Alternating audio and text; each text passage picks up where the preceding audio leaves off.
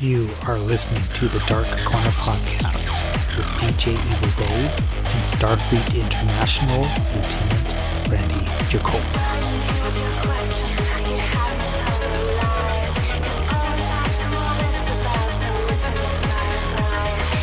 Hello, faithful listener.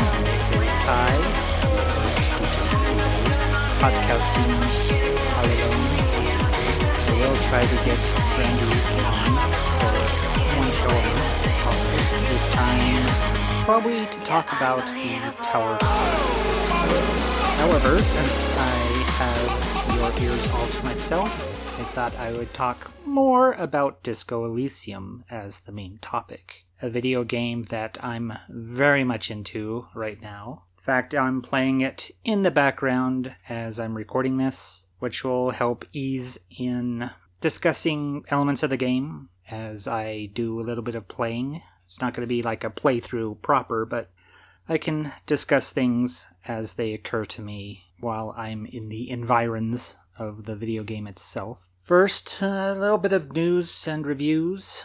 It seems everyone's catching COVID right now. Nobody directly around me, but a lot of the podcasters I listen to. It took out all of Staggering Stories. I believe it was Jean that caught it and thought she just had a regular old cold, but they all went eventing together with hugs and etc., and they all came down with it and had to release a clip show instead of their standard podcast. One of the hosts, or the guest journalists on The Gargle, contracted COVID. Freddie and Amy Morris of the Night of Living podcast contracted it. Andy had it before, so it's still out there. People are acting like it's over, but sadly I don't think that's the case. I wish it was. I'm not a big fan of the virus. I just understand that peaks and valleys is how this thing kind of works. The virus adapts and mutates and seems to be done and over with, and then people let down their guard, and then they get infected, and then it spreads, and then there's another peak. So it's pretty crazy being one of the few remaining people wearing a mask at work. At least people don't look at me like I'm crazy or something. But there's this kind of knowing nod you can give to other mask wearers, like, yeah, we're just waiting for it to resurge. Hopefully it doesn't. The cases in Utah, I think the last time I checked, was 100 cases in one day and 4 deaths. Which, 4 deaths a day, I mean, if that was a serial killer, people would be losing their minds. But since it's a virus, people are just accepting it as, I guess, casualties of living life, I suppose. We're still doing HelloFresh. We made a really great soup. It was the first time I ever tasted kale, and other than it being a little rubbery, I liked it. We used chicken sausage and beans for a nice bean broth, and then had some carrots in there. It was a really good soup. It seems kind of a weird thing to order and make for dinner. You know, soup seems like a eat when you're sick kind of thing, but it was like restaurant quality soup. So even the soups are good. And yeah, we're not being paid to advertise HelloFresh or anything. It's just Brandy's trying to eat healthier, and I'm going to go along in that journey with her because I should eat healthier too, and it tastes good, and you have the satisfaction of making your own meals. Though I do wonder about the talk about food waste, because often we're throwing away the stuff we can't use. Every once in a while we might bag it up and, you know, like a little bit of extra thyme or cilantro we might throw on a pizza or something. But there'll be times where it'll only ask us to use half of something, and then we just end up having to toss the rest, because what else are you going to do with it? Though I guess they don't say they're eliminating food waste, they're just reducing it by about 25%, and they've offset their carbon footprint. So it's better in the long run, I guess. Looking at the HelloFresh box that everything was delivered in right now, then I need to chop up and recycle. What else? In reviews, we're watching Star Trek Picard. It seems like Brandy and I are one of the, or two of the few people not exactly enjoying it. I mean, we're enjoying it for what it is, It's Star Trek, and there's entertainment value that comes with the property. But there's a lot of people just loving it and loving the references and its tie-ins to Next Generation and to the movies and even to Star Trek IV. In fact, Kirk Thatcher appeared reprising his role as the punk on the bus listening to a boombox, just as he did in Star Trek IV, and it was kind of cringe for us. Not only that it was a very ham-fisted reference to the voyage home, but that nobody really listens to boombox on buses anymore. They could have updated it to him listening to his phone really loudly, because I've encountered that on the bus. It's got a lot of Easter eggs in it. In fact, someone spotted in the 10 Forward set, the bar in Los Angeles, that there was a picture tacked to a corkboard in the background that featured the Next Generation cast. And it was kind of out of focus, but you could still tell what it was. So it's kind of odd that you'd include that, implying that Star Trek exists in the Star Trek universe, and also references to Dixon Hill, too, in one episode. And yeah, Discovery did some references too, but it kind of tied it into the plot, or did so in such a manner that it wasn't as deliberate, it seemed. Naming a ship the Nog. It makes sense in the universe, but in this case, it's like Star Trek crossword puzzle, which you're just kind of cramming in any reference where it might fit, which works for a show like Lower Decks, where references are part of the humor. And Star Trek Lower Decks is a universe in which the people in the show are fans of Star Trek, quite literally, as in getting limited edition collector plates from Star Trek Voyager kind of fans. And since Brandy has to do the Ready Room, we don't just watch episodes once, we'll return to them for a rewatch, and it's a bit of a slog returning to an episode we have already seen. And I kind of struggled with the first season of Picard, but this one is really trying my patience, and Picard comes off a little preachy without really having cause for it, which is a bit annoying. Though Q looks fantastic in it, it's very well shot, it's Paramount Plus era Star Trek, so everything is cinema quality. I wish I could like it more, but I don't hold anything against anyone who enjoys it, because there seems to be a lot of people that are getting a lot of enjoyment from Star Trek Picard, and it delivering what they want from Star Trek.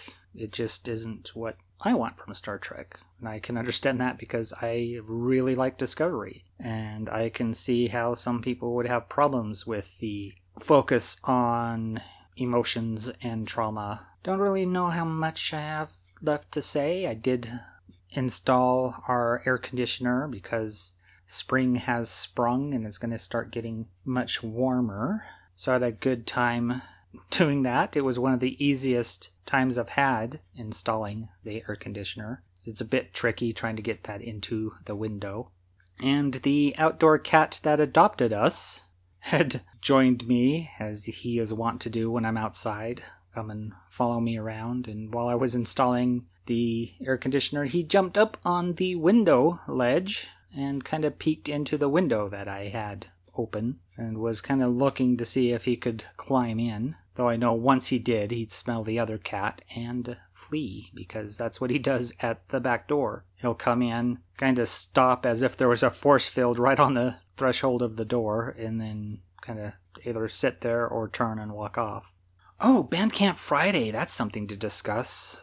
I'm recording on April the 1st. I took a day off work because I don't want to be at work on April Fool's Day. Even though it's unlikely anybody's going to pull any gags, it's still annoying. I've not been closely attending Twitter or any other social media app because of the fake news and whatnot. I mean, things are weird enough that it's difficult to imply something sarcastic or sardonic or absurd in the world we live in right now. Just about anything is believable to a point. So it's a day to take things with a grain of salt. It's probably one of my least favorite days of the year, April Fools, me not being a great fan of the practical joke or the prank or lying to your friends for whatever reason. But it also happens to be the first Friday of the month, and Bandcamp has reinstated their Bandcamp Friday policy, wherein they waive their fees for anything you purchase from bands that day. And I picked up a few things. I was a little over budget, but like Brandy was telling me earlier, it's a budget I set for myself, so it's like no worries. It's just about a sawbuck over my budget limit, so $5. But I picked up a bunch. Speaking of Star Trek, there is an artist by the name of Klingon Pop Warrior, who does covers of popular songs in Klingon, so with Klingon lyrics, like Don't Stop Believing, Warrior, My Heart Will Go On, and a number of other popular hits. I noticed her because she had collaborated with Unwoman, who is a previous Star Trek of the Week alum, known for doing cello rock, kind of steampunk, Victorian era music, though sometimes leaning into more electronic stuff. So they collaborated on a charity album, so I picked that up along with the rest of Klingon Pop Warrior's discography. Really fun stuff, something I'd put alongside Richard Cheese doing lounge act versions of popular hits, and Dred Zeppelin that would do Led Zeppelin songs, and other songs as well, like there's some Aerosmith they do, in a reggae style.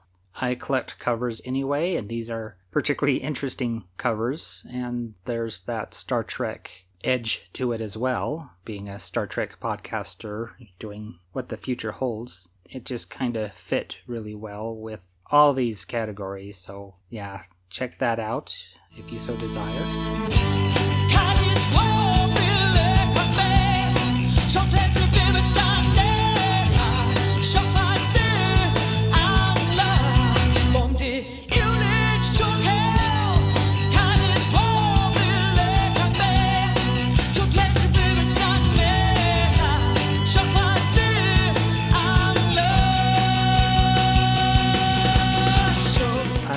Ooh, there's some noises going on outside.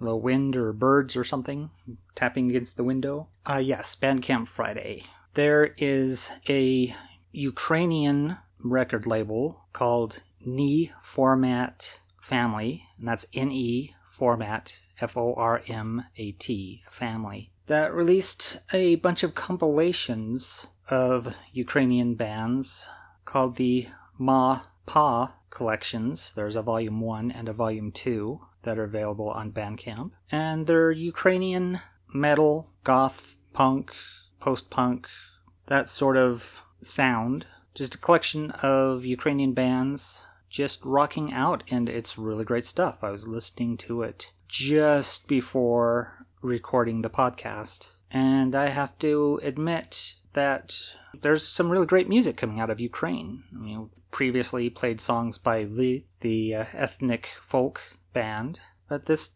stuff is a lot more familiar, even when often the lyrics are in Ukrainian. Not always, some are in English too. But yeah, I picked up the entire discography by NE Format Family as well, and I've been enjoying that.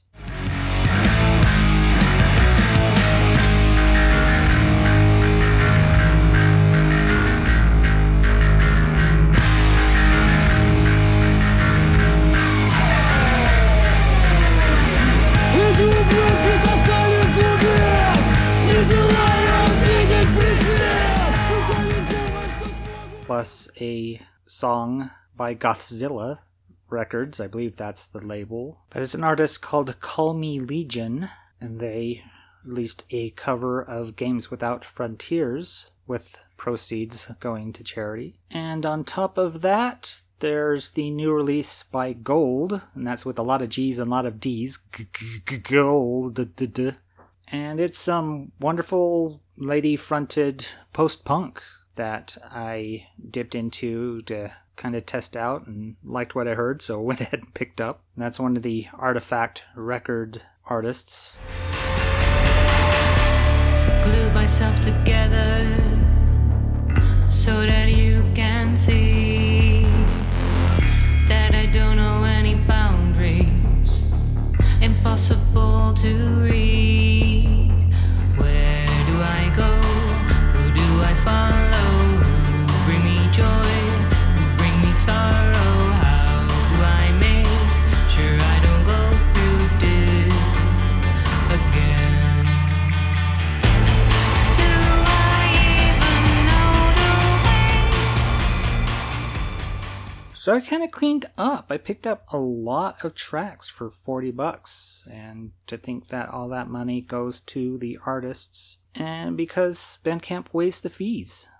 Speaking of music, I guess we can get into the dark track before I delve deeper into Disco Elysium. I'm staring at a screen right now during a conversation because this game has a lot of conversations. But let's get into the dark track. Industrial, EBM, pop, electronic, indie, new wave, metal, and gothic, lounge, down tempo, IDM, dark wave, synth pop, future pop, dark electric, gothic rock.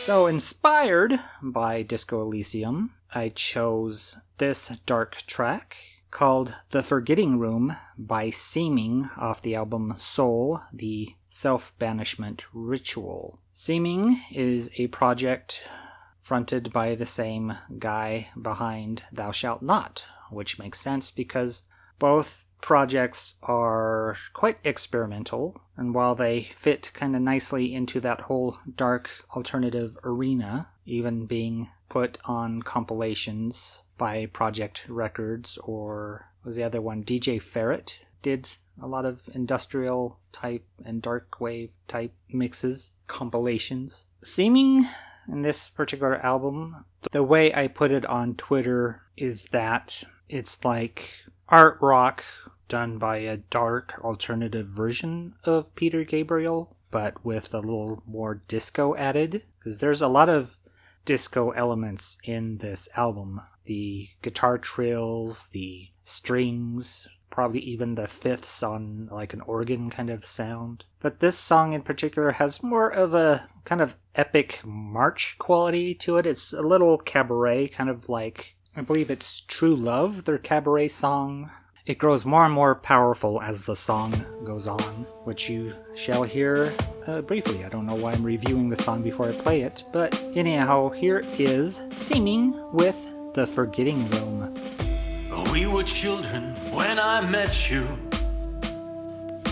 there between the autumn trees. You consumed me and I let you burn me in the fallen leaves. 1,000 winters, each more serious, is separated earth and sky. The blood was angry, blood was furious, but the heart cannot recall just why. No, the quill won't recognize the paper. The piano doesn't know its keys. The stars are old, they can't remember just what it's like to map the seas. When I look at you, I tremble, but damned if I know who you are. A ghostly haze of sweet November, lost and senile as the stars. And here in this forgetting room, a rising sun's a setting moon, and all the world fits in our hands. And this forgetting room goes to sleep, we're entombed by no high command. There's nothing more to understand, but in the happenstance of nature, a cruelty without a name. Well, a random number generator is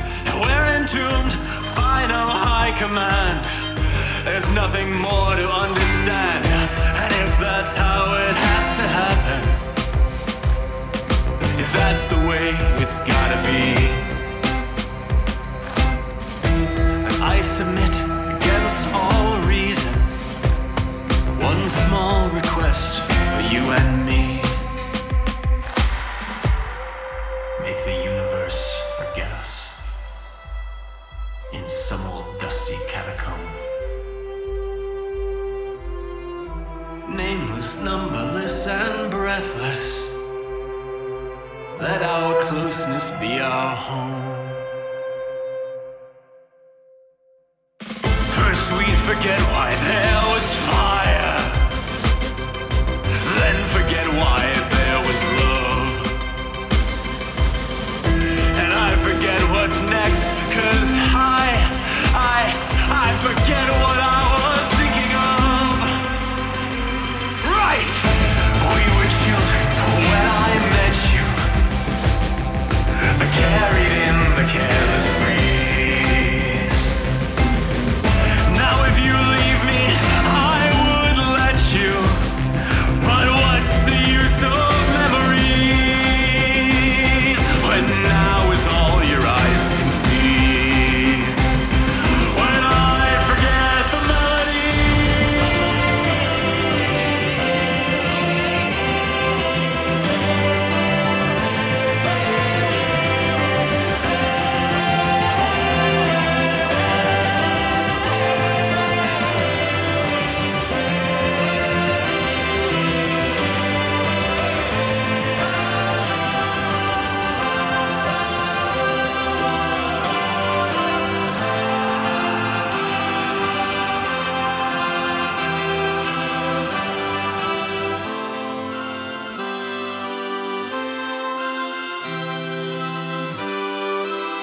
Probably a song about Alzheimer's, but certainly references passing memories and the feeling of loss that comes with it. I do like the march, I do like the power of his voice. It's a striking song, and while listening to this album, really stood out amongst a whole heap of really good songs. And it made me think of this video game we're about to review after this break.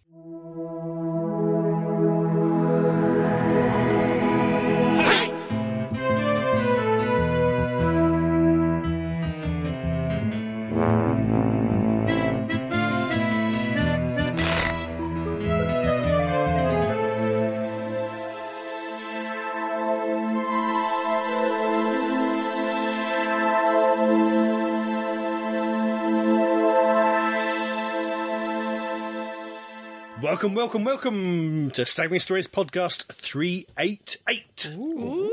I'm Adam. I'm Jean. I'm Stephen. I'm Fake Keith. And I I'm not here. The courageous little turtle that's the first one to force itself out of its egg, scrabble through the sand, break through and see the sky before all his brothers and sisters, and then drag himself down the beach towards the sea and the adventures that lie in its glorious depths, until he gets eaten by a seagull that happens to be passing before his flipper even touches the water. Of life. You put a lot of thought into that. Very evocative. It's funny what comes to you during a budget meeting. Alright, so Disco Elysium is a video game developed and published by Zaum, which is Z-A, then A/U-M. Inspired by Infinity Engine era games like Planescape Torment, and was written and designed by Estonian novelist Robert Kurvich. And that's all I want to look at from Wikipedia. The rest of it's going to be kind of my thoughts, and I might share some thoughts from the Get Played episode on this video game as well. So why I chose the Dart track for this episode is because of its ties to forgetting, to amnesia. Because the protagonist in this video game, and Get Played censored his name, but I don't know why. You can find it out pretty early, but his name is Harry. And you wake up not knowing who you are, what happened, what you're doing. You even are given options in dialogue to ask very simple things like, what is money? What is a book?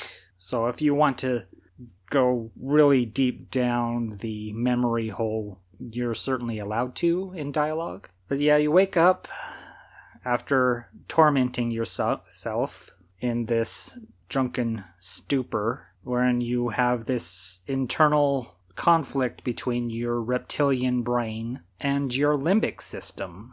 So kind of that ancient fight or flight part of your consciousness, that ancient caveman brain at odds with your emotional center. And as they're having a debate, other parts of your personality pop in as well. And this is something that will go through the entire video game. Your personality is basically fractured into 24 separate properties. When you start a new game, you're given an option to select a pre-build character. There is the physical type, there is the sensitive type, and there is the logical type. And each will provide you points in 4 categories. Your intellect, of course, being your intelligence, your mental capacity. There's your psyche, which is kind of your emotional intelligence. There's your physique, which is kind of like your strength and endurance. Then there's your motorics, which is more like your speed, agility, dexterity, and so on. And under each of these are 6 fragments of personality, or character, I suppose. Kind of like skills in a role-playing game. Like if you were playing D&D and under intelligence you had, let's say, investigation, or religion, or arcana. These skills have that kind of feel to them, only they're parts of your personality as well. Since you wake up basically as a blank slate, tabula rasa, you can rebuild who you are. When you are given the option to create a new game, you can customize your character, put points from 1 to 6 in any of the categories, 1 being the very worst, 6 being the best, though even that can increase if you wish to add more skills into it. It tops off as a stat at 6, but as you increase your stat, you're allowed to pour more skill points into a level. Let's say you have a physique of 6 plus, but that plus is a 1. You could pour 7 additional points into your endurance. So let's go over a little bit what each of these skills entail, starting with your intellect. First is logic. That is your problem solving. And logic will pop up when you're making connections between different things, when you're arriving at some kind of conclusion. It's very a 1 + 1 = 2 kind of process. Things that make sense, that are sensible, logic will pop in. When you're perhaps in some kind of reverie, it'll pop in to tell you that you're being unreasonable. Encyclopedia will tell you about the world. It's stuff that's locked into kind of the book learning you had, the few things you still remember. It will be prompted by looking at the bust of a historical figure, the statue that's in town, when somebody mentions the name of a historical figure. Rhetoric is a form of persuasion using basically the principles of debate. It's sophistry. You're using your intellect to convince people of something. Drama is very interesting, and I was surprised to see this under intelligence and not under, psyche. But it is your capacity to lie and to recognize lies. It's a very fascinating part of your personality that speaks to you in kind of a Elizabethan manner, very Shakespearean. These and thous and sires. And being drama, it likes to be elaborate and even melodramatic. Conceptualization is a fun one, and on my first playthrough is the one I had be my signature skill. I put a point in it to start the game. And it comes up quite frequently, especially if you do pour points into it, because then as you're playing the game, events will trigger a check to see if your conceptualization will notice something. But it's the way you understand creativity and see art in the world. It is your artistic sentiment. It is the artistic eye. And so while rummaging through a bunch of discounted clothing, conceptualization will be the one looking for something that stands out. You can look at the bare face of a wall and picture some art that you wish to paint on it. It seeks to make meaning out of its environment. Visual calculus is fascinating, and as a detective in this story, you'll need it quite often to help solve the case. It is what you use to mentally reconstruct crime scenes, from a motor carriage crashing over the canal to reading the footprints around the site of a hanging to a breakage through a window. Visual calculus will help you arrive at conclusions as to what exactly occurred. It's a very cool skill. When you use it, everything kind of drops out into this kind of like map. Like everything gets dark, and then there's colorful overlays of arrows or labels, and it highlights the important aspects of the environment.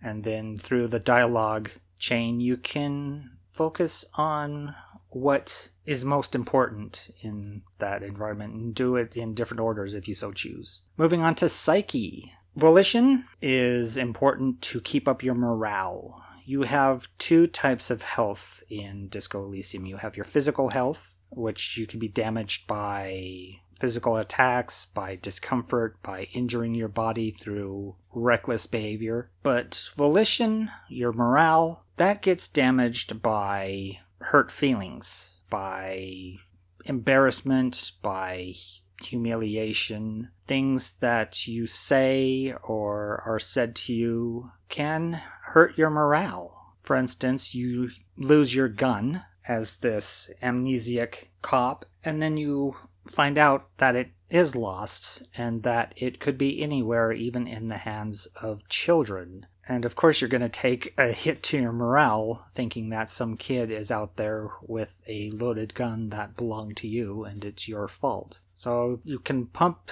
points into volition to increase your morale, but volition also works for holding your shit together by being bold in the face of fear. Next is Inland Empire.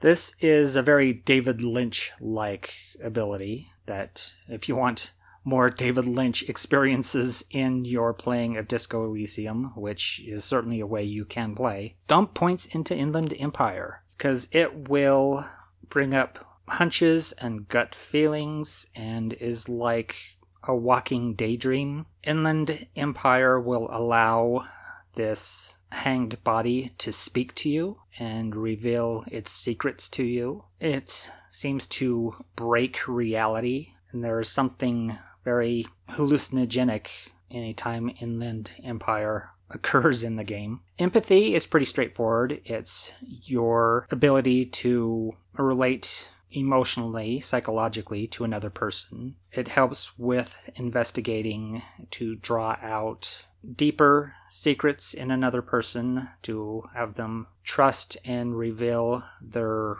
heart to you. There is a delinquent red-headed child by the name of Kuno that you encounter very early on. You find him throwing rocks at the hanged body, and he can appear to be a nuisance, but with enough empathy points dumped in, you get to find out his life story, the kind of tragic life he lives, and get a little closer to him and receive a little bit more of his trust, which opens up other possibilities in the game that if you don't get Kuno's trust, you'll have kind of locked away from you. That's something in Disco Elysium is there's many different paths you can follow.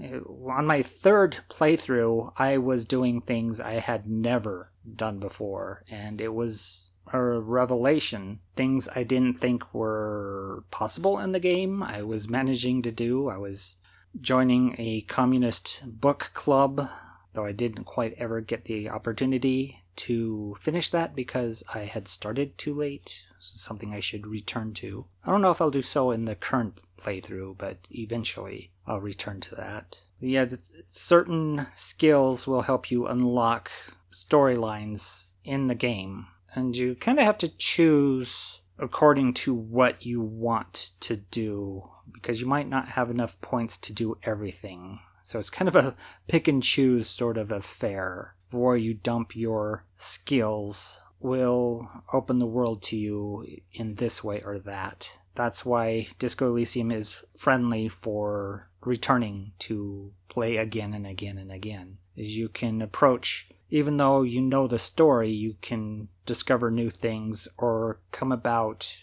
revealing certain things through different avenues. There's not just one way to reach a goal. There's several options available to you. So next in skills, we have Authority. That's pretty straightforward too. It's sort of an intimidation tactic, but you also assert your dominance over another person. It comes useful in certain interviews to establish the pecking order and make it known that you're the one in control. Esprit de corps is your relationship to the police force in which you belong. This will help you understand cop culture. So as you awaken with all these lost memories and discover that you are a policeman, you can dump points into Esprit de Corps to become more and more the role of a police officer. Suggestion, pretty straightforward. That's using your charm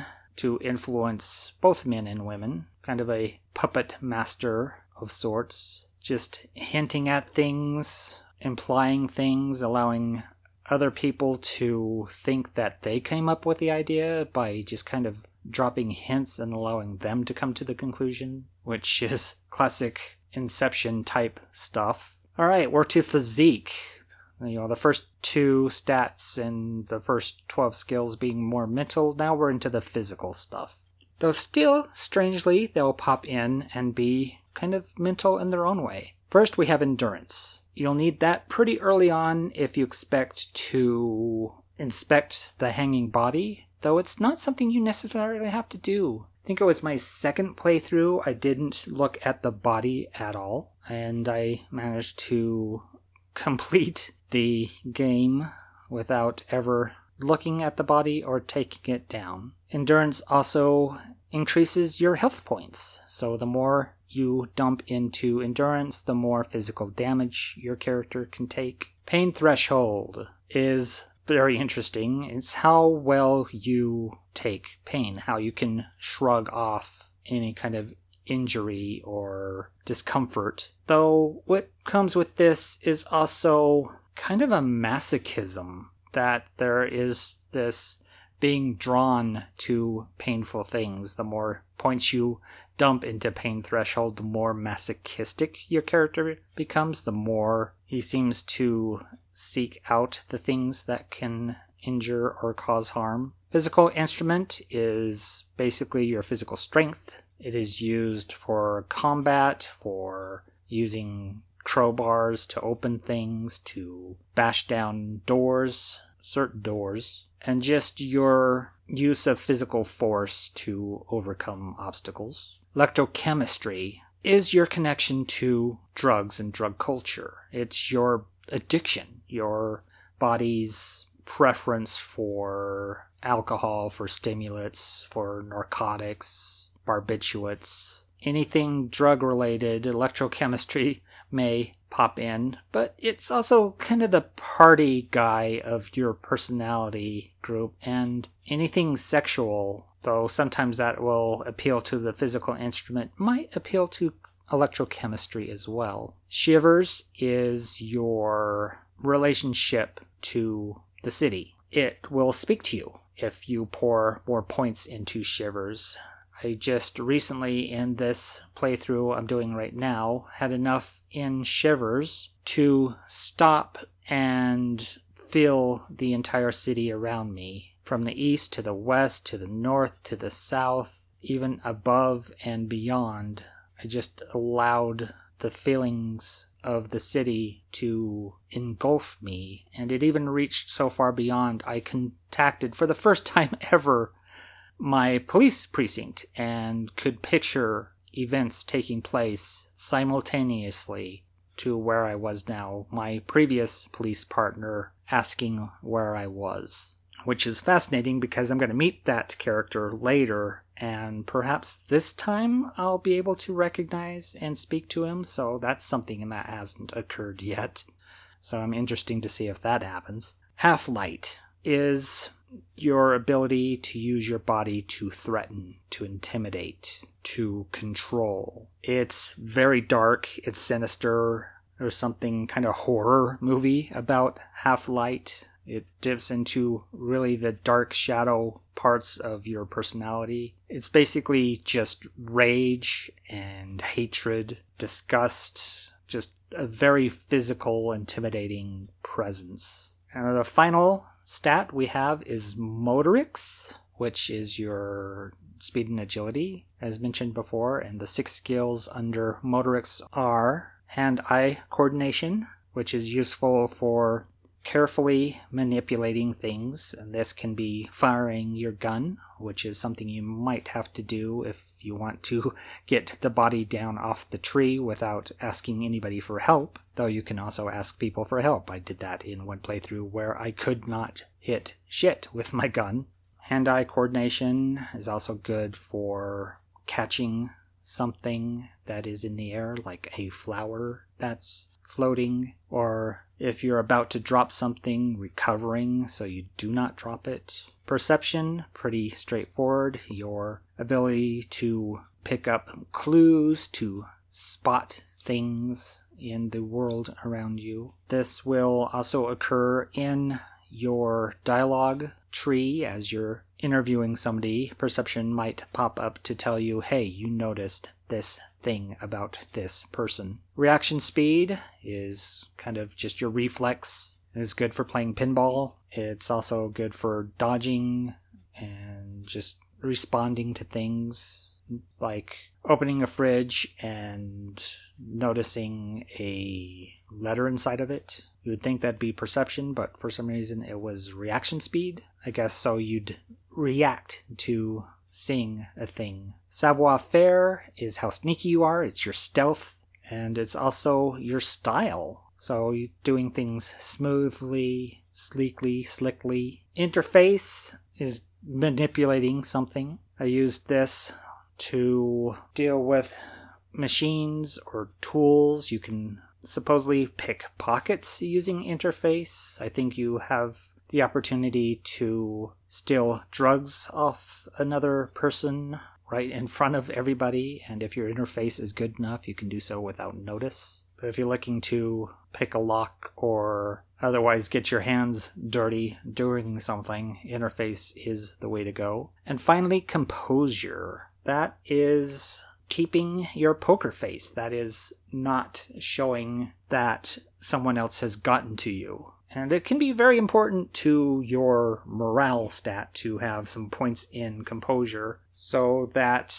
folks won't know what you're thinking. In fact, I'm kind of tempted to dump points in it right now because I can level up right now. But I've developed the habit of holding off on leveling up until I need a certain skill.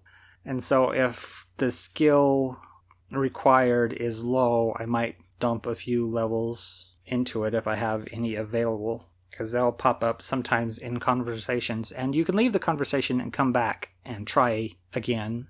Once you fail a check, it's locked until you dump more points into that skill. You can also, if you're a cheater like me, save before making a check, and that way if you fail, you can try again. It's kind of a fun way to get through the game without having to dump points into a stat that you figure you don't generally need. So something like drama is like, I might not use that often, but it might be for this one instance I need to do it. I might save before using it. So I talked about the dialogue tree kind of thing, and I guess tree's not the right term for it, though it has that kind of feeling of branching off. But it does so on the right side of your screen as you're playing, and it does so in kind of a Twitter or a Facebook sort of fashion, where it's this compact area that scrolls down. So while you're interviewing somebody, like right now I'm on the roof interviewing Klasia, who's a key witness / suspect in this investigation.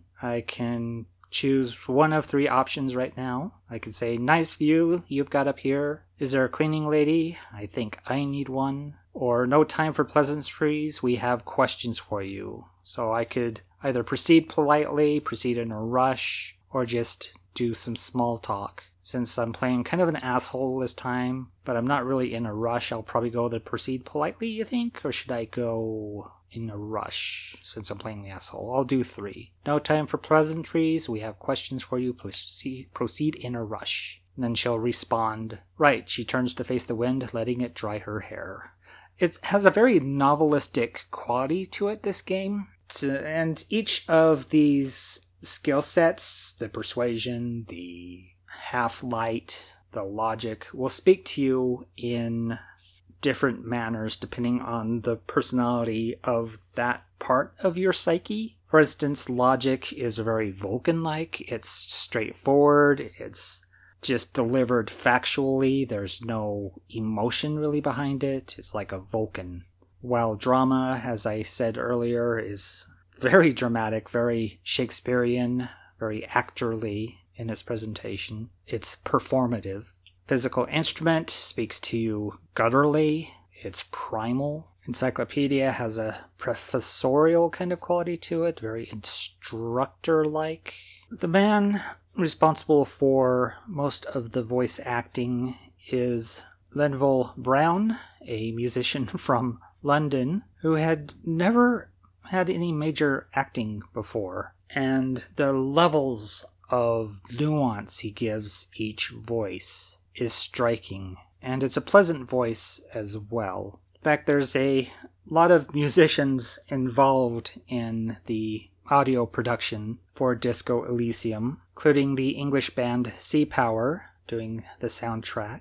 And so a lot of the text that is read out to you is done so in his voice, though there are other voice actors involved as well, doing other characters. But as you're in the kind of Twitter scroll part of the conversation, which takes the place of where most games would focus the combat, instead you have these interviews, these interactions with other characters. And that is kind of your battle system in a weird way, is what information you're able to gather and how much you reveal of yourself. For instance, while interviewing Titus of the Hardy Boys, which is the local authority of the Union, you discuss this woman who he claims was a victim of a sexual assault. And depending on what you do earlier in the game, you may or may not have met her. I mean, you have the option to just walk past shyly, which is what I did the first time because I was playing my own personality. But yeah, you can just walk by her, or you can speak with her. And I spoke with her, so I was already familiar with her. And so when her name came up, I was rattled. My composure failed, and I was umming and ahhing and fidgeting and sweating, giving myself away to Titus during this interview. There is something I nearly forgot to say about Disco Elysium, and that is the clothing in the game. Each piece of clothing offers certain bonuses and sometimes penalties to your skills. Like rubber gloves will give a +1 to your interface. There's glasses that will increase your visual calculus. There's some sneakers that will increase your reaction speed. There's a bow tie that will increase your drama, a trench coat that increases your empathy, and often these are tied into what kind of article of clothing they happen to be. Athletic wear, for instance, will increase your reaction speed. Winter wear might increase your composure. Your police gear might increase your esprit de corps or your authority. There is a police cap that will increase your authority. But at the same time, certain articles of clothing will penalize you. There's several jeans that reduce your reaction speed because they're too tight. There's other articles of clothing that can be intimidating, such as fingerless gloves, and that will contribute to your half-light. There is a hardcore mode that makes the skill checks more difficult. Healing items are more expensive. So it's a bit more difficult to get through the game.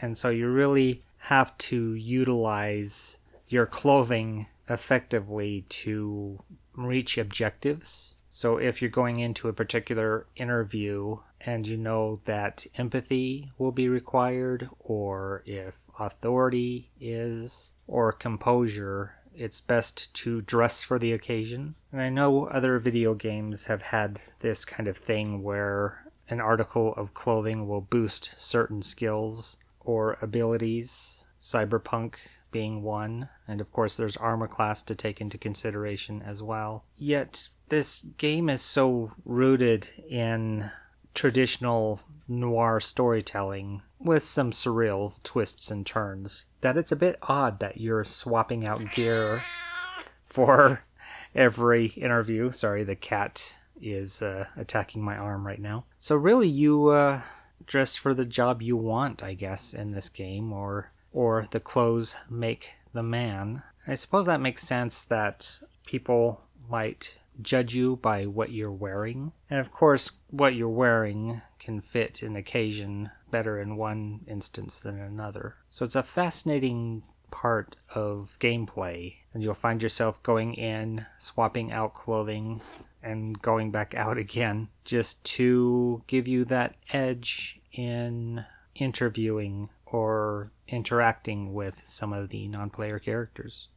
And you can fail checks like empathy. If you don't relate to the person with whom you're speaking, it can shut off an entire branch. Going back to talking about it as a dialogue tree, a whole branch of information will be closed off to you until maybe you can increase your empathy and try again. Fun thing about the different aspects of your personality is they're color-coded depending on what stat they come by. So you have purple being your psyche, so suggestion will come up purple. You kind of have like a pink for your physic. So like physical instrument, electrochemistry will be in this pink. Your motorics will be in yellow, so perception, and even in perception they'll put in parentheses what you're using, like smell, sight, taste, sound. So like perception, sight, her hair is slick from the shower. And then the other color is a light blue for your intellect. So these really show up while you're in conversation, kind of telling you what part of your psyche is involved in the conversation, which is an interesting piece. And you can see these different colors vying against each other as different parts of your personality are kind of struggling to come out on top, which one you choose to go with. And your option to continue will be in that color too, which is a fun addition. I'd like to speak on the kind of art direction of this video game. It has kind of this painterly quality to it, almost like an oil paint, which fits with this weird alternate history take the game has. As it all takes place in this bomb-to-shit city. I think the city is Martinez and the country is Ravachol. And it's just this beachhead on this peninsula,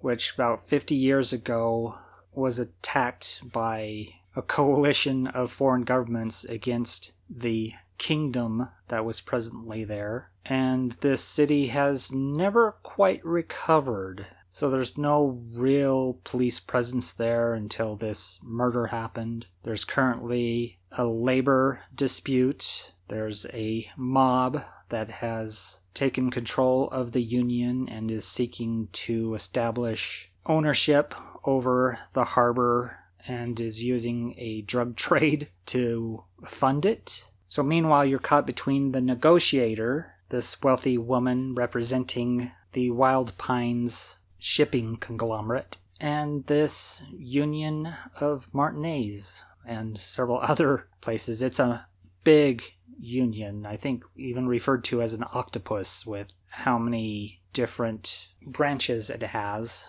Or was it the conglomerate that was called an octopus? Well, it's two octopi fighting one another.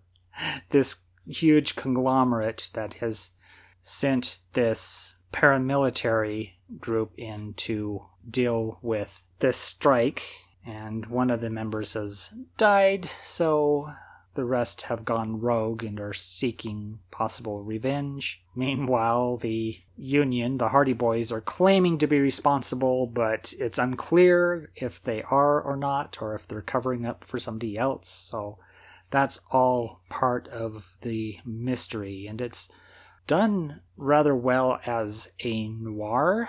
Kind of has that feeling of, a film noir, but done in another time, in another place. Kind of like Blade Runner is. Just this alternate reality kind of film noir feeling. There's kind of rough sketches, almost like woodblock style, of the characters when they talk to you. And your character on the bottom of the screen has that kind of look too. I did play my previous playthrough. I never looked in the mirror, so I never knew what my character looked like. I was surprised it didn't bring up like a hidden trophy or something, because I could see that being a fun hidden trophy, is to never know what your character looks like the whole game. To go through the whole game not ever looking at yourself. It'd be an interesting achievement. So the setting is actually rather small. There's just the city of Martinez, then you can go across the channel and explore the coast, where there's a small village, a church, a boardwalk, and some boarded up old industrial buildings. And then there's the harbor, and very few locations, but they make the most out of it, mostly by having you go back and forth. As you unlock more and more details, you go back and talk to people you talked to before to reveal more information, to open up more avenues of investigation. So it just kind of snowballs as you go around in circles. Yet it doesn't quite feel like fetch quests like they might in a role-playing game. Or go do this and they'll let you do that. It feels integral. It feels like part of the investigation, that people aren't going to reveal certain things until you have that piece of knowledge that backs them in the corner, and then they'll have to tell you what's really going on. So there's a lot of being put on the runaround. And yeah, you get to confront them too when they do. You can tell them, hey, you sent me on a wild goose chase for no reason when you had this information all along. Something else with the art you see in your skill choices, there's weird painted, kind of like Francis Bacon-y, surreal images representing almost like tarot cards each aspect of your personality. Like the encyclopedia has an open book.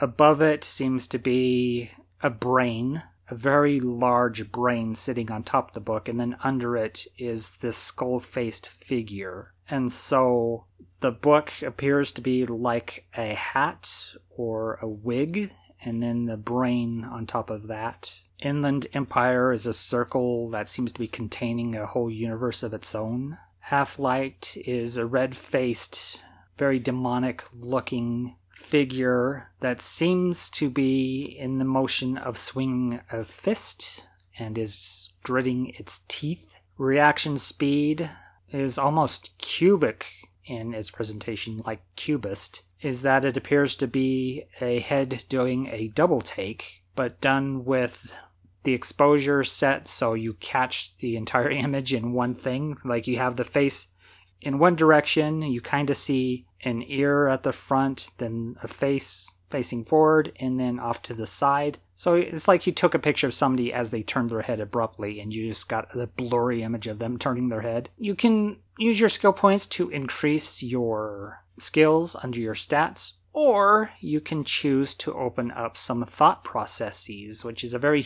unique thing to this game and ties in to you rebuilding your personality, your memories. It is called your thought cabinet. And there are 12 available slots to learn a new thought. You start with 3 free slots available, so you don't have to do these. You can instead dump your skill points into skills, though you can get certain bonuses for unlocking various thoughts, of which there are many. It looks like there's well over 20, possibly 50 thoughts altogether, and to think that at most you can unlock 12 gives you quite a few different builds you can create. And thoughts unlock after certain behaviors, certain things you do. Right now, like I said, I'm playing an asshole. I'm playing a racist, fascist, libertarian dickweed.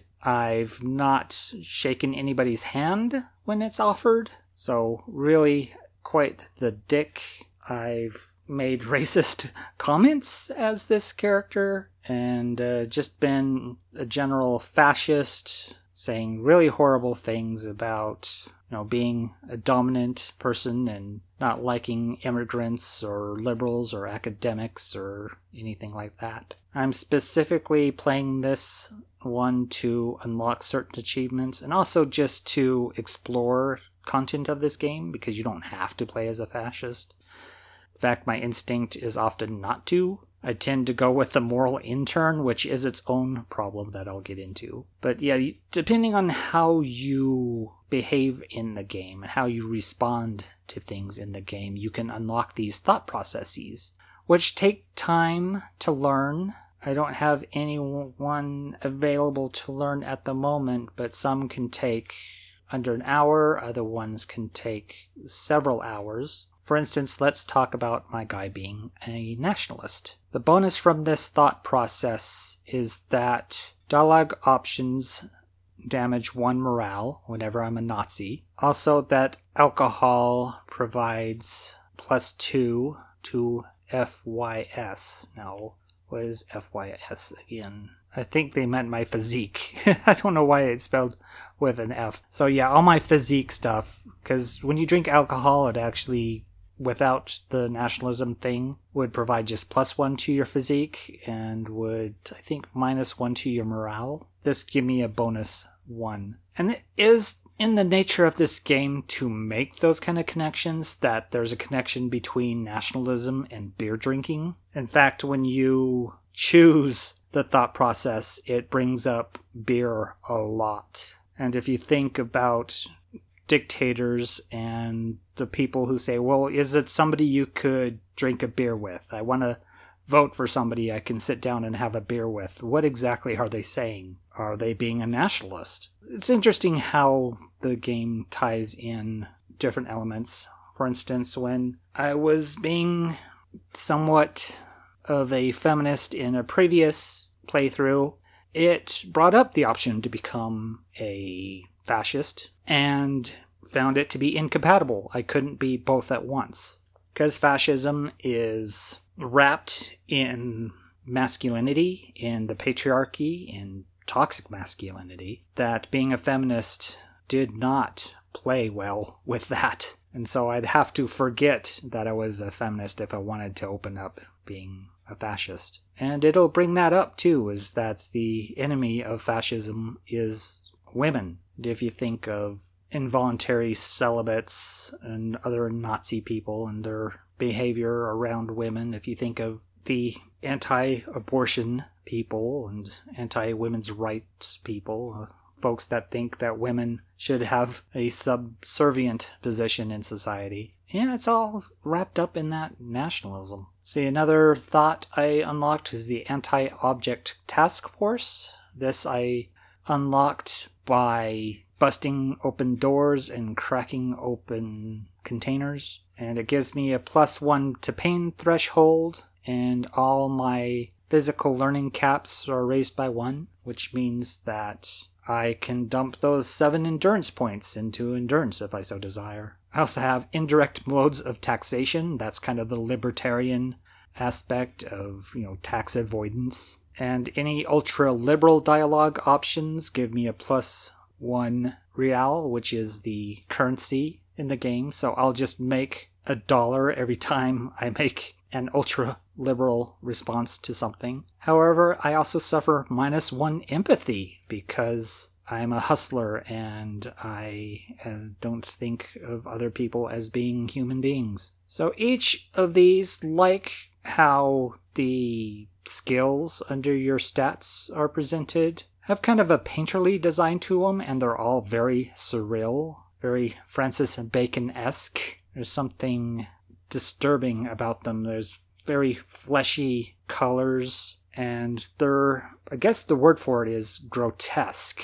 Even some of the more friendly thoughts are grotesque in their design, like Aces High, in which I develop a rapport with Kim, who we haven't talked about much yet. If I have developed a rapport with him, I have a +1 empathy and a +1 esprit de corps, so I have a +1 empathy towards Kim Kisaragi, and also a +1 to my being a cop. Because Aces High is gestures, basically a high five that people around Ravachol are known for. It's kind of a holdover from the revolution that Ravachol lost. But there's folks that still do high fives, and it's just kind of a bit of nationalistic pride in a way without being Nazi. It's a weird thing. Just a holdover from the revolutionary days. But yeah, the images are quite grotesque for depicting each of the thought processes under the thought cabinet. So yeah, I guess we should talk about Kim. He's your partner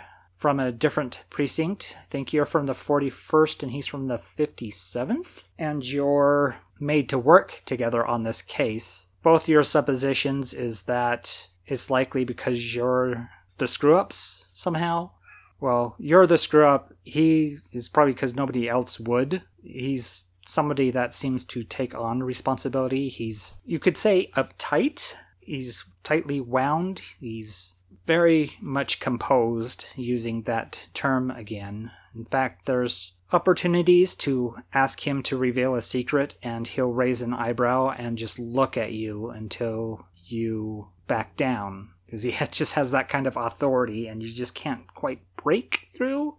Supposedly you can break through. I haven't been able to yet. He will reveal a secret, but I haven't had the fortune. Though he seems like he's a foreigner. He grew up in Ravachol. He's a Ravachol national. So you'll encounter racists in this game a lot. There's a lot of people that believe in phrenology and cultural superiority and racial superiority, and it occurs a lot within people throughout the game.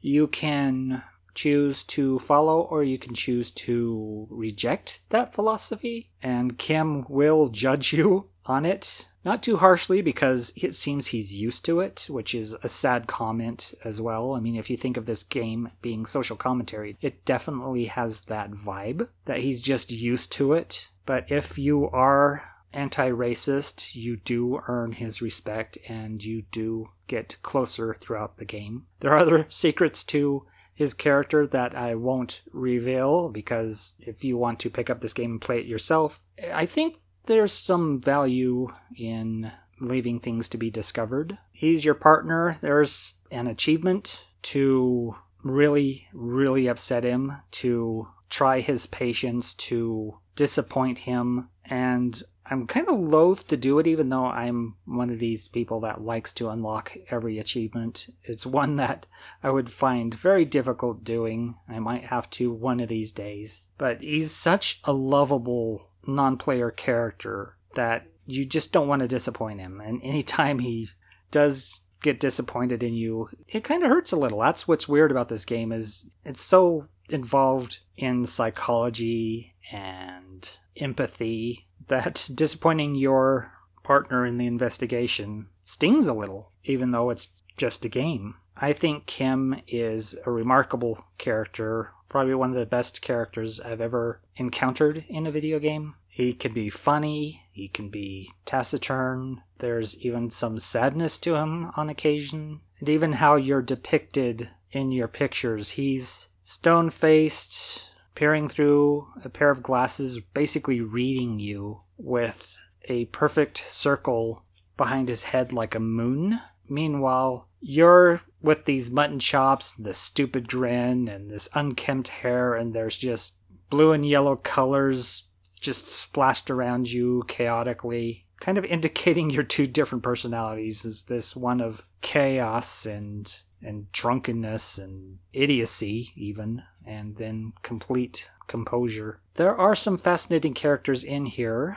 Titus is this union worker who's gigantic, powerfully built man in a trucker hat with sounds like a southern accent, and he seems to give off what we'd see these days as a MAGA type, but he'll be the one to call you out for being racist. And his group that he runs with is diverse. They come from all different places, including one gay character in his posse.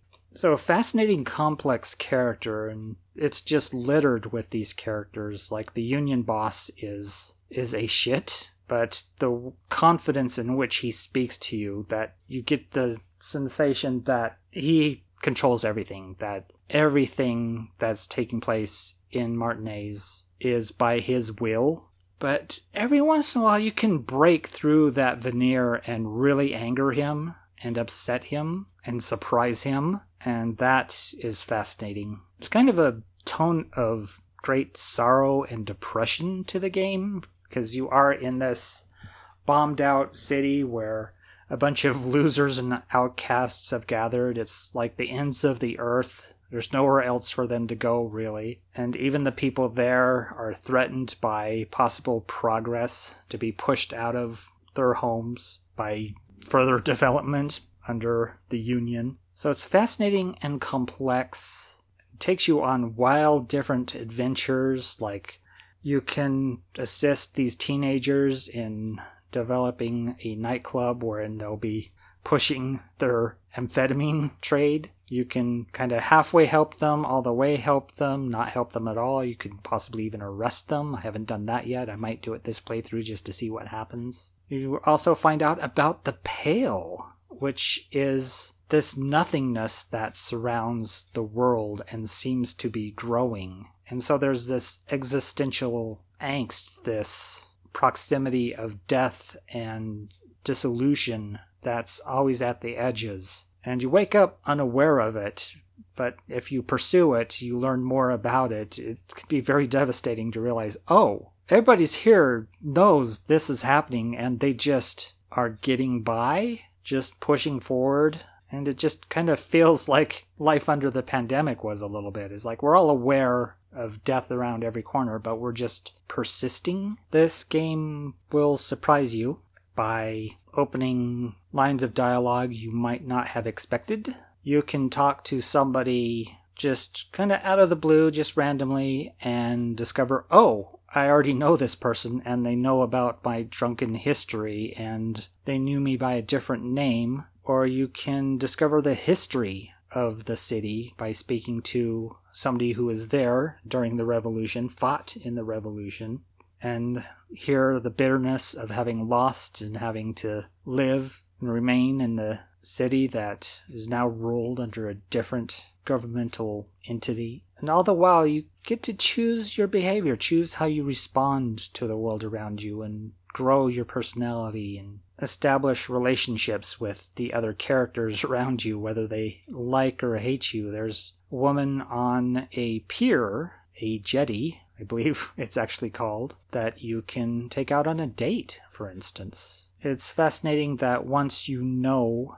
the end game, you can still return to it and find different paths there. I think that's the fun aspect of this game, is like the Hindu saying that there are many roads to the same destination, like many paths to the same heaven, so that you can reach certain objectives either forcefully or through guile or through suggestion, that there's not just one-to-one problem solution. You can reach an objective in various ways. For instance, the doomed commercial district, which is said to have a curse over it in which all these businesses have failed other than one dice maker who makes dice for role-playing games, which is a fun kind of meta thing. So that there's all these businesses that failed in one way or another, mostly all because of just depression and the weight of capitalism. Or is it? But there's two ways into the doomed commercial district that I could figure out. There might even be more. One is to just bust the door down. That's in this bookshop. It has a whole bunch of charms and trinkets around it protecting the bookstore from the curse. But you can just open that door and go exploring. Or you can lie to the bookstore owner and tell her that you're investigating the curse and you're there to put an end to it. And she'll basically just give you the key and let you open the door and go exploring. And these kinds of options are presented throughout the game, though it's also possible to lock yourself out of both if you don't have enough points dumped into whatever skill provides you the solution. On the downside, sometimes that happens where you don't have points enough in either ability, that you've locked yourself out of multiple ways to progress in the game, and this occurred to me late in the previous game, and I had to basically wander around trying to build up my experience to at least increase one of those abilities by 1 so I could get into this area and advance the game. So that was a bit of a chore and was very time-consuming, trying to hunt down things that would give me experience. Because you get experience through dialogue, through completing tasks that you can put in your journal. If I look at my journal now, for Monday, I have to ask Kim about the pissing competition between our 2 police precincts. I could report my badge missing. I need to find out who made the call reporting the crime.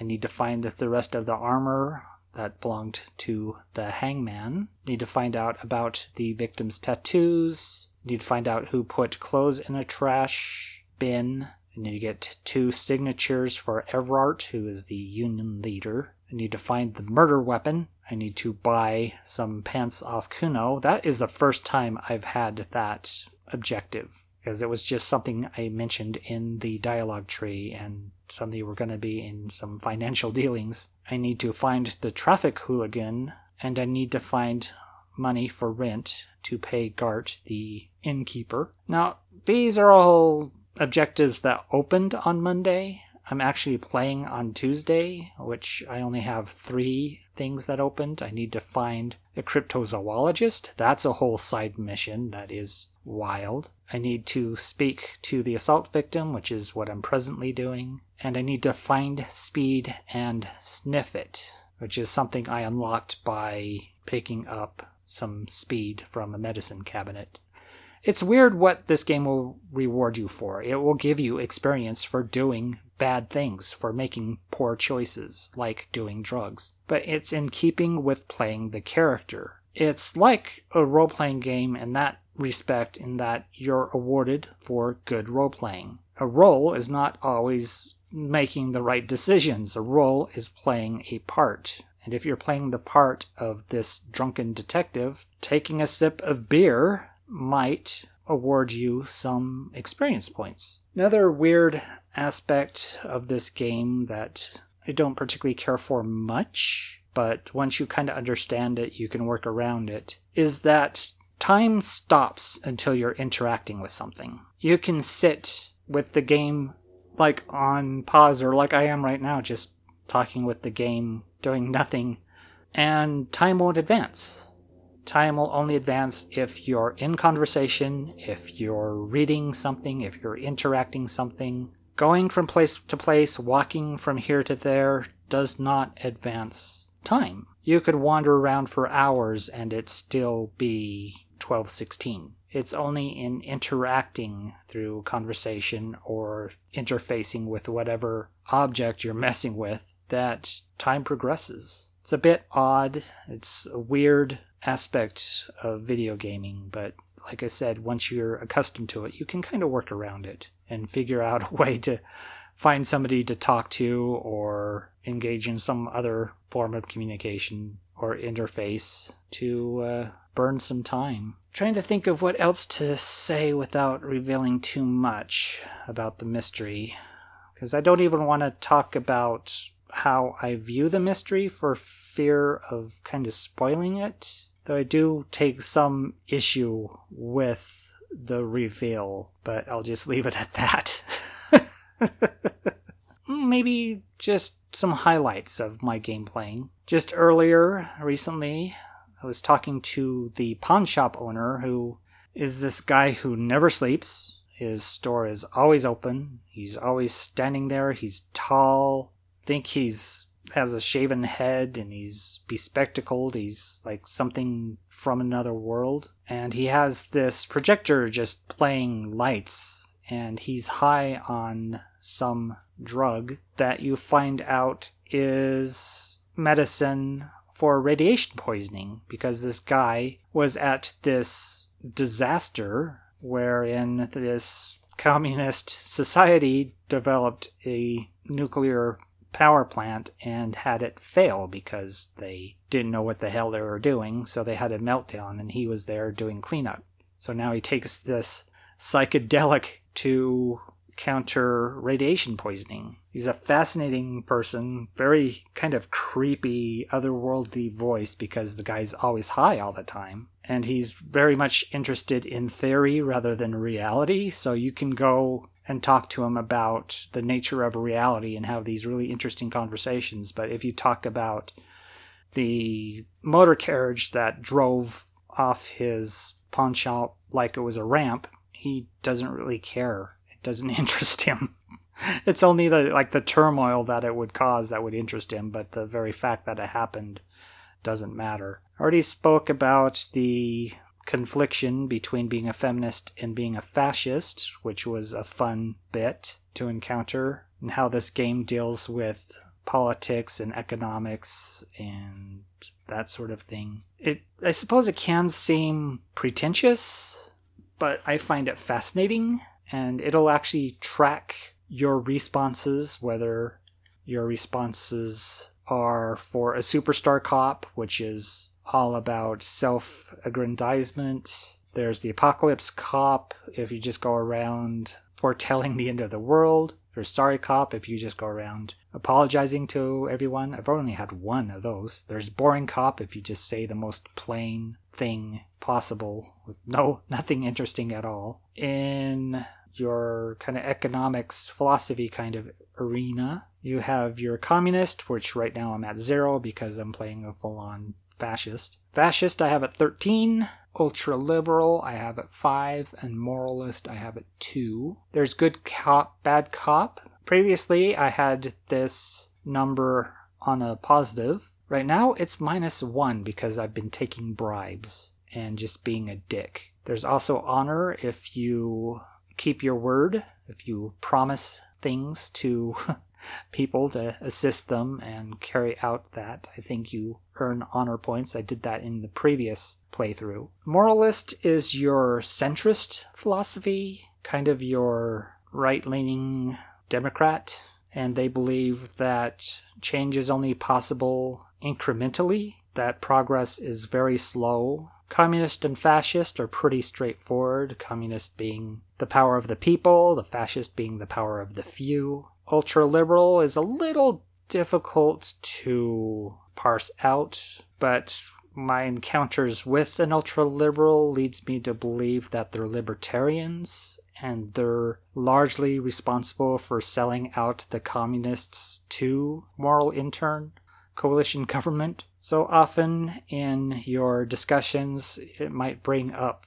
opportunities to trigger one of these counters. Like if you say something fascist, it'll put a little markup in your counter under your fascist profile. Or if you're a sorry cop, every time you apologize, every time you say sorry. One of the funniest being is when it asked me if I wanted to be a sorry cop and I went, sorry?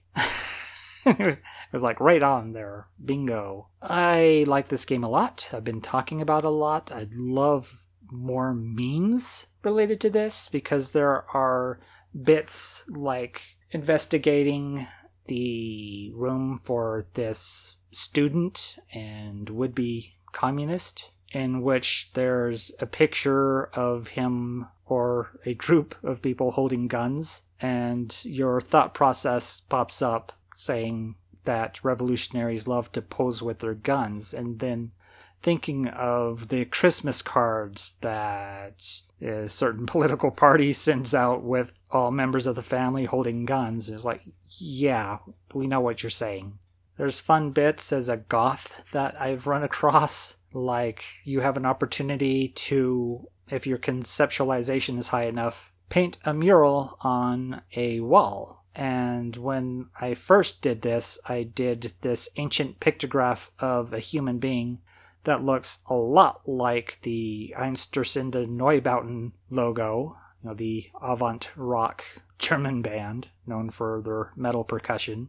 Blixa Bargeld on vocals. There's also a pinball machine you encounter, and I had the opportunity to ignore the machine, which is an Alien Sex Fiend song. So every once in a while, something will pop up that is probably a coincidence, but just makes me think of gothic and industrial music, and I have a good time that way. I can see why this game appeals to me. There's this introversion to the character. There's all this internal monologue and dealing with your internal conflicts and your different wants and fears and desires, and dealing with the unknown past and hints as to what happened in the past and whether you want to find that out or run away from it. It's all very existential in that regard. You coming to terms with the essence of you and how mutable that is, that you can change it. You can choose not to abuse drugs or take alcohol, or you can continue to do so and just continue that downward spiral. There's the philosophical aspect of it, dealing with these different branches of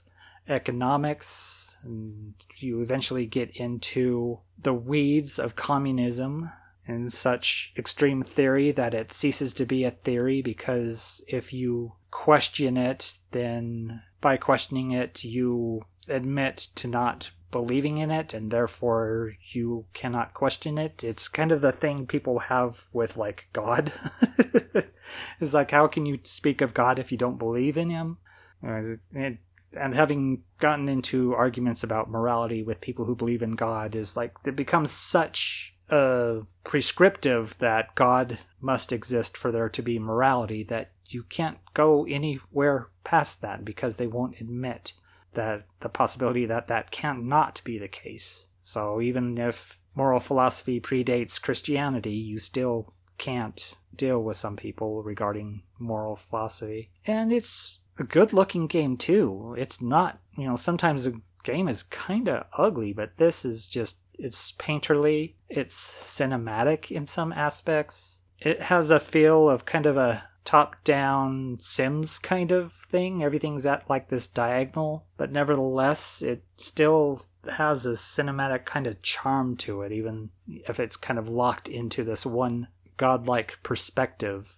And you can zoom in and out too, if you so desire, using trigger buttons. It does have somewhat of a point-and-click kind of feel to it, and you can turn on and off certain aspects, like there's detective mode that I'm playing in that highlights things worth looking at. You can turn that off if you want to make the game a little harder, or you have to actually go to the object and look at it and click on it to investigate it. I have it right now where they're kind of highlighted in this little halo of light, just kind of a lighter outline. Even walking around, sometimes your personality aspects will pop up, like perception will pop up and tell you there's a bird overhead circling, or like I said, shivers will pop up and tell you about aspects of the city. And yeah, even the art design appeals to me, whether it's the kind of rough sketches of the characters as they talk to you in dialogue, whether it's the color coding of your different personality types coming in to discuss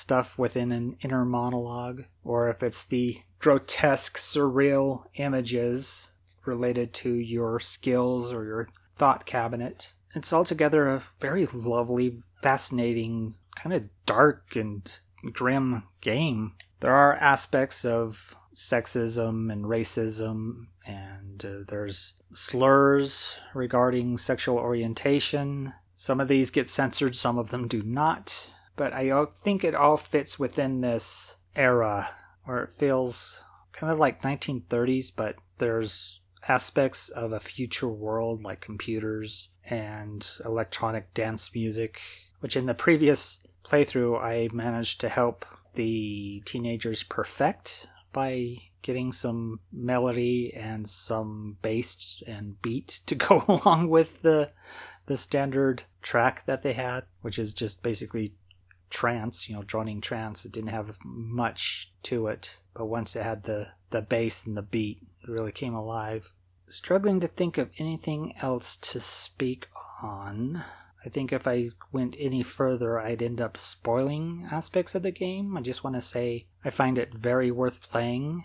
I could just keep playing through and playing through and playing through. There are moments where I was slogging through to get more experience, or it was a period between things I could do. Like the canal doesn't open till Wednesday, and so for the first couple of days, if you're a little further in the investigation than you expected to be, there's kind of some waiting around until you can advance the game. But generally, I very much enjoy it, find it fascinating. Really, it seems like this was the perfect medium to present this story. As a movie, as a television series, as a novel, I don't think it works because there's a choose-your-adventure nature to the character of being able to rebuild your personality through choices that is so specific to a video game. It's like constructing a puzzle, and it opens itself to playthroughs for that very reason, that you can play different experiences and see how people relate to you if you're a communist or a fascist or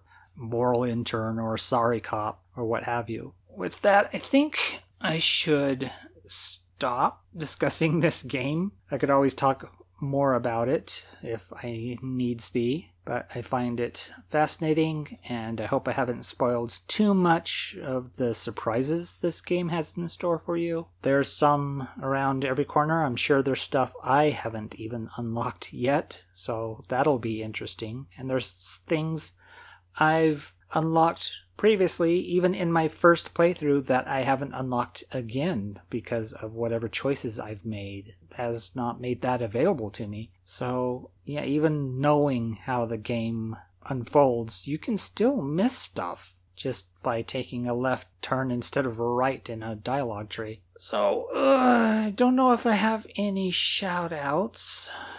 I already made several recommendations in my Bandcamp Friday reviews. Check out Brandy on the Unready Room. They're going to do a double episode tomorrow, but those are up on YouTube, the Unready Room, under Kurt Ratz Productions. That's Star Trek backwards. So I'll have Brandy make my shout out, I guess. Hey! Anyhow, take care out there. COVID's still a beast. It's grabbing people I know, even if it's in a parasocial kind of relationship way. I'm still aware of these people, and they're contracting the virus. So, yeah, take care out there, and know that we love and appreciate you, and thanks for listening. Farewell. You have been listening to the Dark Corner podcast with me, Brandy, and also David Jackola. Follow me on Twitter at Brandywine12. Brandy is spelled with an I. Dave is at Dark Corner Cast. We have a group and a fan page on Facebook. Both are at the Dark Corner Podcast. Please subscribe to the podcasts Boldly Go, a Strange New Worlds podcast, The Vedic Assembly, a Deep Space Nine podcast, and What the Future Holds, a Star Trek Discovery podcast. You can see me discuss Star Trek live on the Unready Room and the Kurt Ratz Productions YouTube channel. Kurt Ratz is Star Trek spelled backwards. I host my own podcast, Headcanon, wherein I guide you through the mazes of my mind. The dark track was offered for free as a promotional item or submitted by the artist or artist representative. The opening track is Unbelievable as covered by Batavia. The closing track is At Last the End as covered by Cat Temper. All other music is used for illustrative purposes and no infringement of copyright is intended. Please subscribe, rate, and review the Dark Corner podcast on Anchor.fm, and thank you for allowing us the time to keep you in the dark.